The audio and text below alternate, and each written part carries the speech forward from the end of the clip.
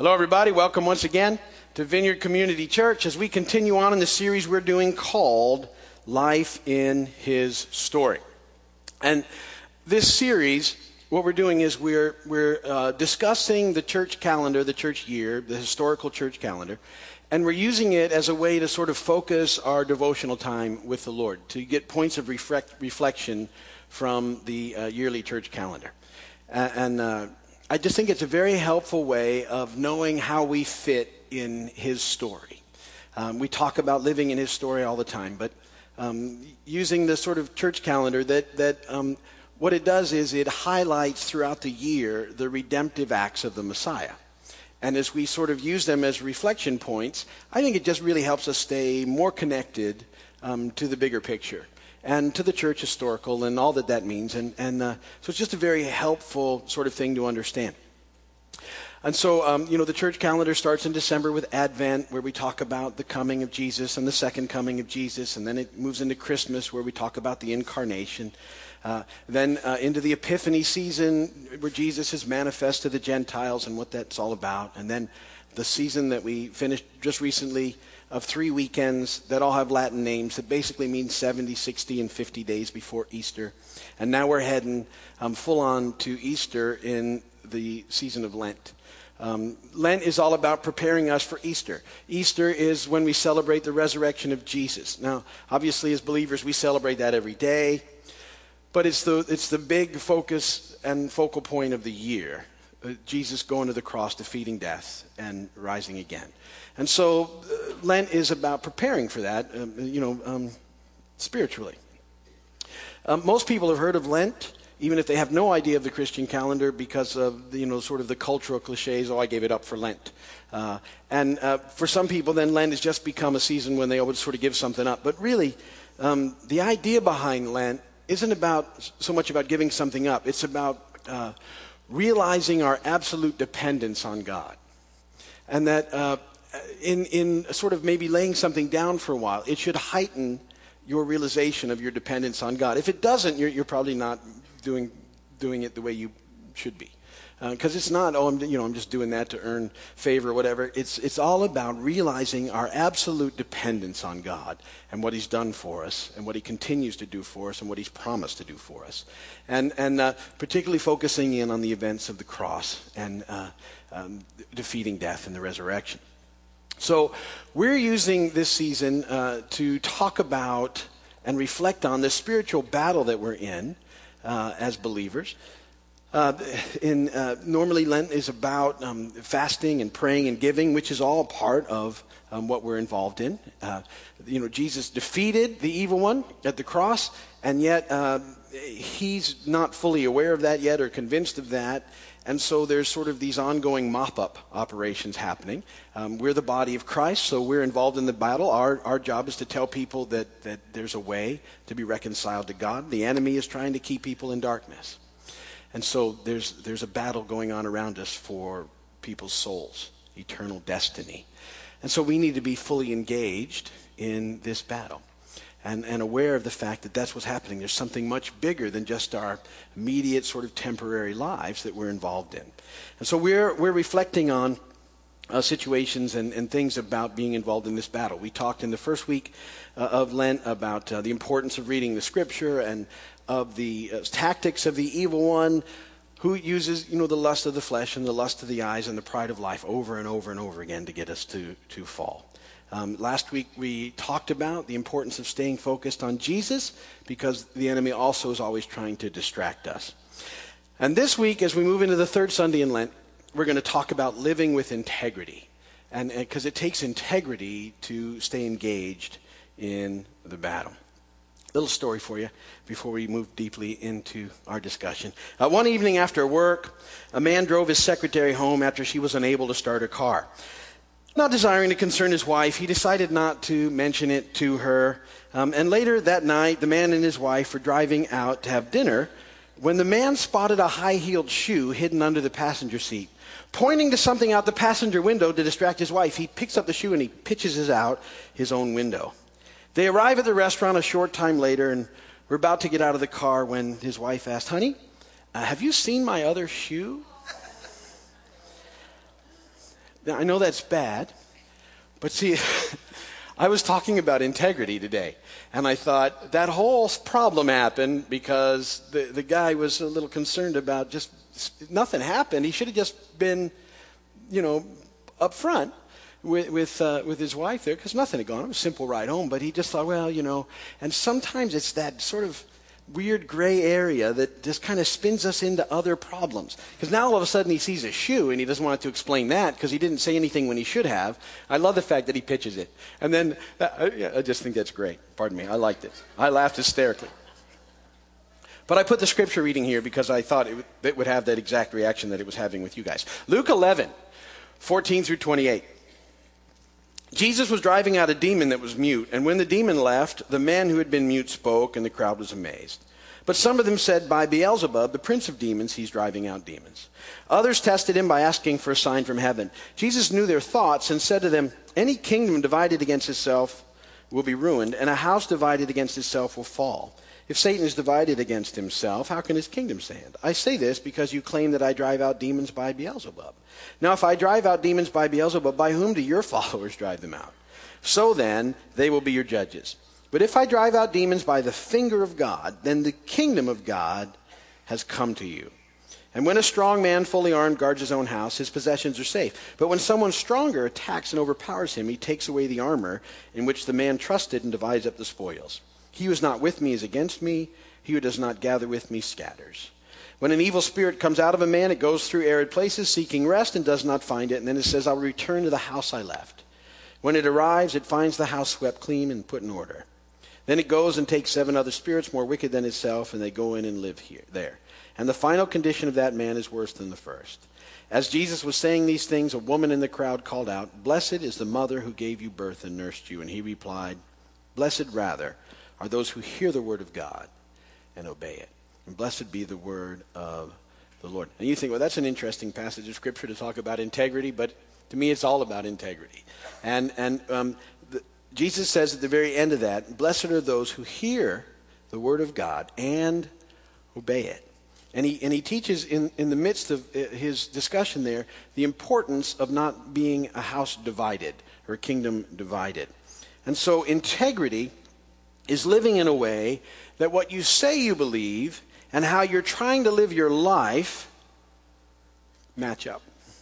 Now, we talk about living by trying to do the next right thing. It's the same concept here, that if, as believers, we're going to be people who say and with all our heart want to love God, then our lives need to also sort of come alongside of that and begin to match up wherever we can get them to match up.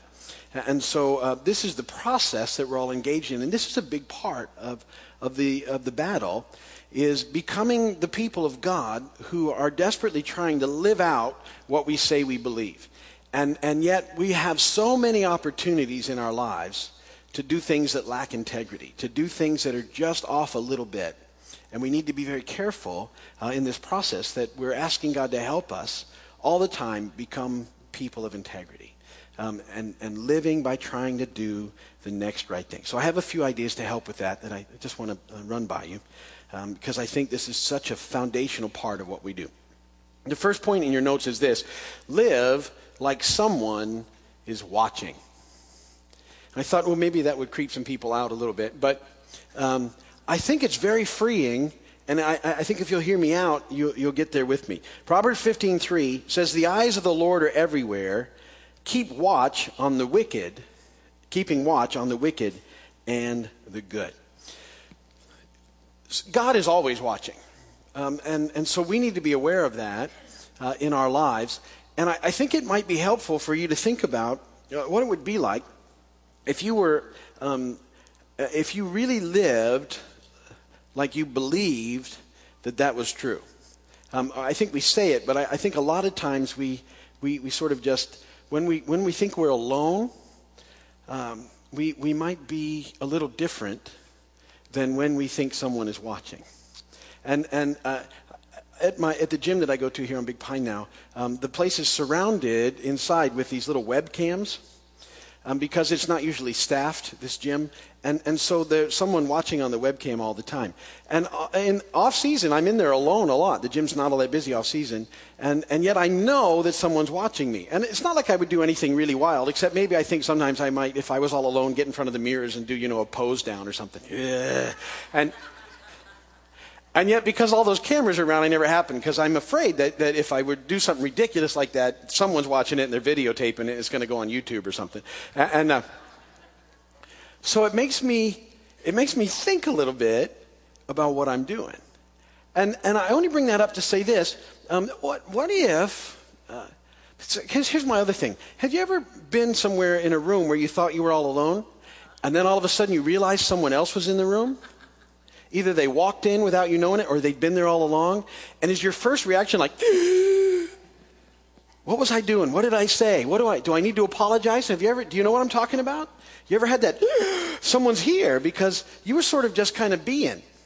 And here's my thing. I think a lot of times we live in the public eye different than we just live.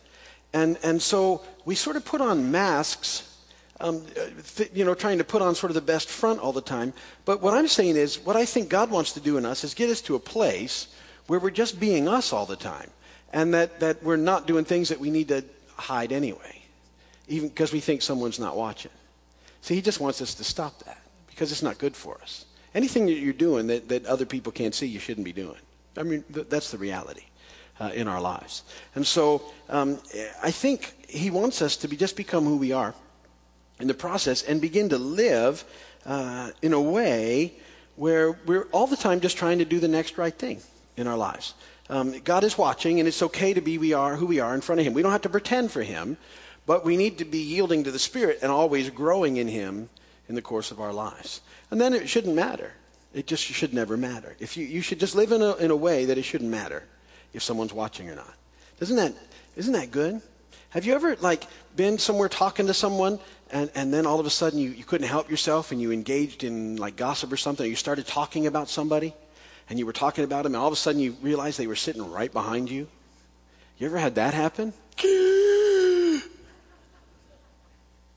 How about if you just didn't ever do that? So it should never matter. You should never have to scan the room to see who's in there. How about that? Because you shouldn't be saying things. If you can't say it, do you get it? There's something very, very freeing in that God wants us to experience, and it has to do with integrity in our lives. So what he wants us to do, second point, is to live a life that pleases him. We need to live a life that pleases God. 1 Thessalonians 4:1, finally, brothers, we instructed you how to live in order to please God, as in fact you are living. Now we ask you and urge you in the Lord Jesus to do this more and more. He wants us to be working on this all the time. And what you need to know is that to be working on this, it's not something that we can do in our own strength. This type of living is not possible without God's help. You can't perform this. You can't pretend this. You can't outwardly sort of affect this in your life with a behavior modification. This is something that the Lord has to do on the inside of you by his Spirit. And we need to know that we're a work in progress. And see, in doing that, what you have to know is, in order to really get this, is you have to push performance away, and you have to just trust that God loves you where you're at, and that he will empower you to keep doing the next right thing and to do that better and better. That when you do mess up, you can go running back to God and ask him to forgive you, and that he will always forgive you.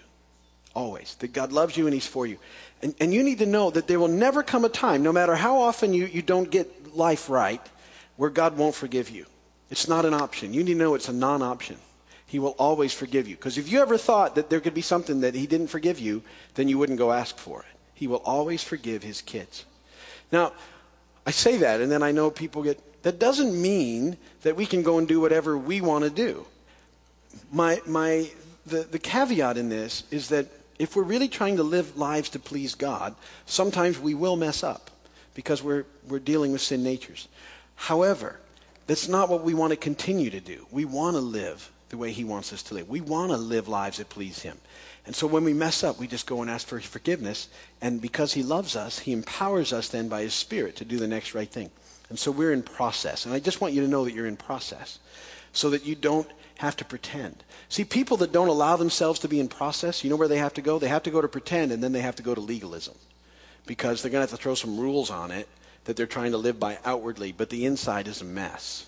That Jesus always said that. You're whitewashed on the outside, but you're dead man's bones on the inside. None of us want to be that. Integrity means I'm a work in progress. And I know it cost God a lot for me to be a work in progress, but he loves me so much that he allows me to be a work in progress. And that it's a constant sort of thing that I'm going through to become a person of integrity for him. And it's not just publicly. If I could portray to you that I'm somewhat a person of integrity, that would be good. But if my wife and kids don't think that, I've completely missed it. Right?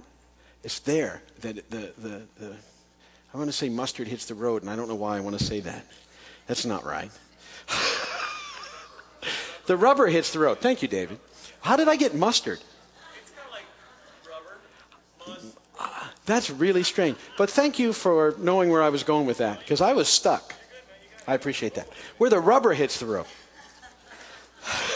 That's where it happens in the process. So, we need to live by doing the next right thing. Know that he's with us, for us, will empower us. And then finally, third, we need to live to change the world for Jesus. See, we have a mission. And there's something about knowing that you're a person you're a missional person, you're a person with a purpose that will help you to be a person of integrity. It's not all about you.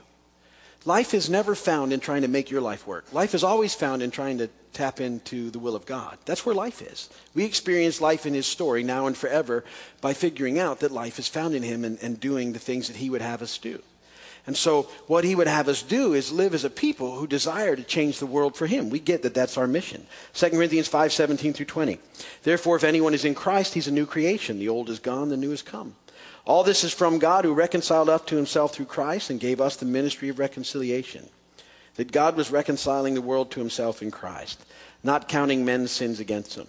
And he has committed to us the message of reconciliation. We're therefore Christ's ambassadors, as though God were making his appeal through us. We implore you on Christ's behalf, be reconciled to God.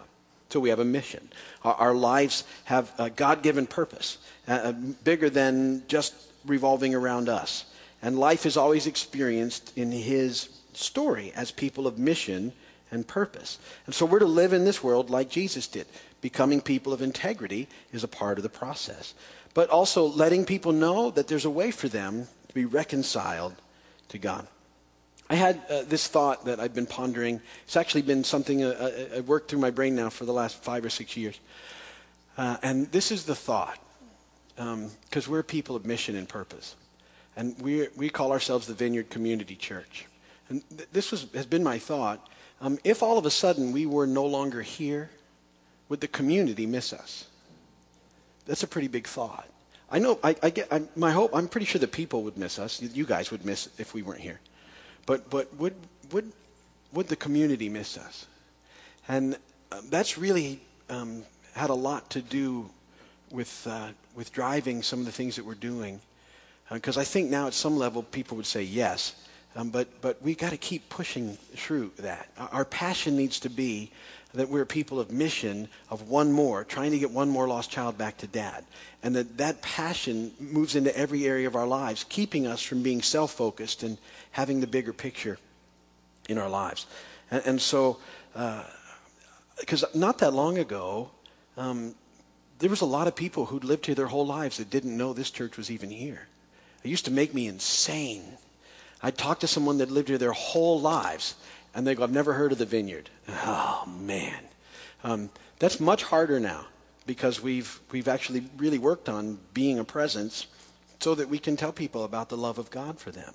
And it makes a huge difference. So see, we stand against evil by introducing light into the darkness and living as people of integrity in this life. And here's the thing, last little thing. I'm about to wrap up. When you choose to walk in integrity, when you go, that's it, I need to be a person of integrity, you can count on God to help you. Remember, I've taught you this, when you need help, just cry out to God to help you. I taught you a prayer that works perfectly for this. Help! It's a great prayer. I encourage you to use it regularly. And God will answer that prayer and give you the direction that you need. Quick story. we were at Disney World last week watching the grandkids. They had a blast. And it was time to come back. And I have the Garmin on, which I should listen to. But I see this thing, and then I see another exit. The Garmin's telling me to go here, and the next exit says Florida Turnpike, and I don't want to go there, and I think the Garmin's wrong, and I shoot down to the next exit. And for a little while, there's these signs that say Florida's Turnpike, and I feel like I'm going well. And I've just blocked out the Garmin altogether. And then all of a sudden, the signs dry up. There's no more signs for the Turnpike. And I'm too far to sort of go back. And so I'm driving down, and I get on 27 because I know at least it's heading in the right direction. But I don't want to go home on 27 because there's traffic lights forever. And then you know that feeling, I should have listened to the Garmin. I didn't. I tried to, I'll just do it this way. I'll do it my way. And then I have to do the unmanly thing of stopping at the gas station and asking for directions. And we pull into this gas station, and I had needed gas anyway, so it could have justified it. And then I walk in, and Alice wanted a soda. I walk in, and there's these three guys sitting there. And obviously, this is where they have their coffee clutch in the morning. It's not a really nice place. I don't know why, but you can tell that they're thin. And so this is funny. So I walk into these three guys, and I'm getting a soda, and I look at one of them who sort of look at me, and I say, hey, do you live around here? And he doesn't understand what I'm saying. And he points at me. Yeah, the restrooms are on that side of the building. I'm like, no. I need some directions. I said, is there a way that I can get back to the Turnpike? And one of the other guys turns around and goes, Turnpike? What, you going to Boca? And it caught me by such a surprise. I'm like, what? Boca? You going to Boca? I said, well, no. He said, well, Boca's nice. Okay. And then they don't tell me anything. These other two guys start having a discussion about Boca. And the other guy says to me again, yeah, the bathrooms are around the back of the building. I'm like, no. I just want to get to the Turnpike. No, don't take the Turnpike to Boca. You want to get on 95. Then you don't pay tolls. I just need the Turnpike. And one of them said, okay, go down 12 miles and get on Route 60 and you'll get there. And they were still talking about Boca as I was left. And I came out to my wife in the van, and I'm like, so what, you want to go to Boca? I only say that to say this. Unlike those guys who are trying to send me to the restroom I don't need to go to at the time, and to send me to Boca where I don't really want to go, if you ask God for direction, He'll give you the right directions every time. And you can count on Him. He's not going to send you to Boca. Well, unless He needs you to go to Boca. Anyway, walk with integrity so you can experience life now and forever in His story. Amen?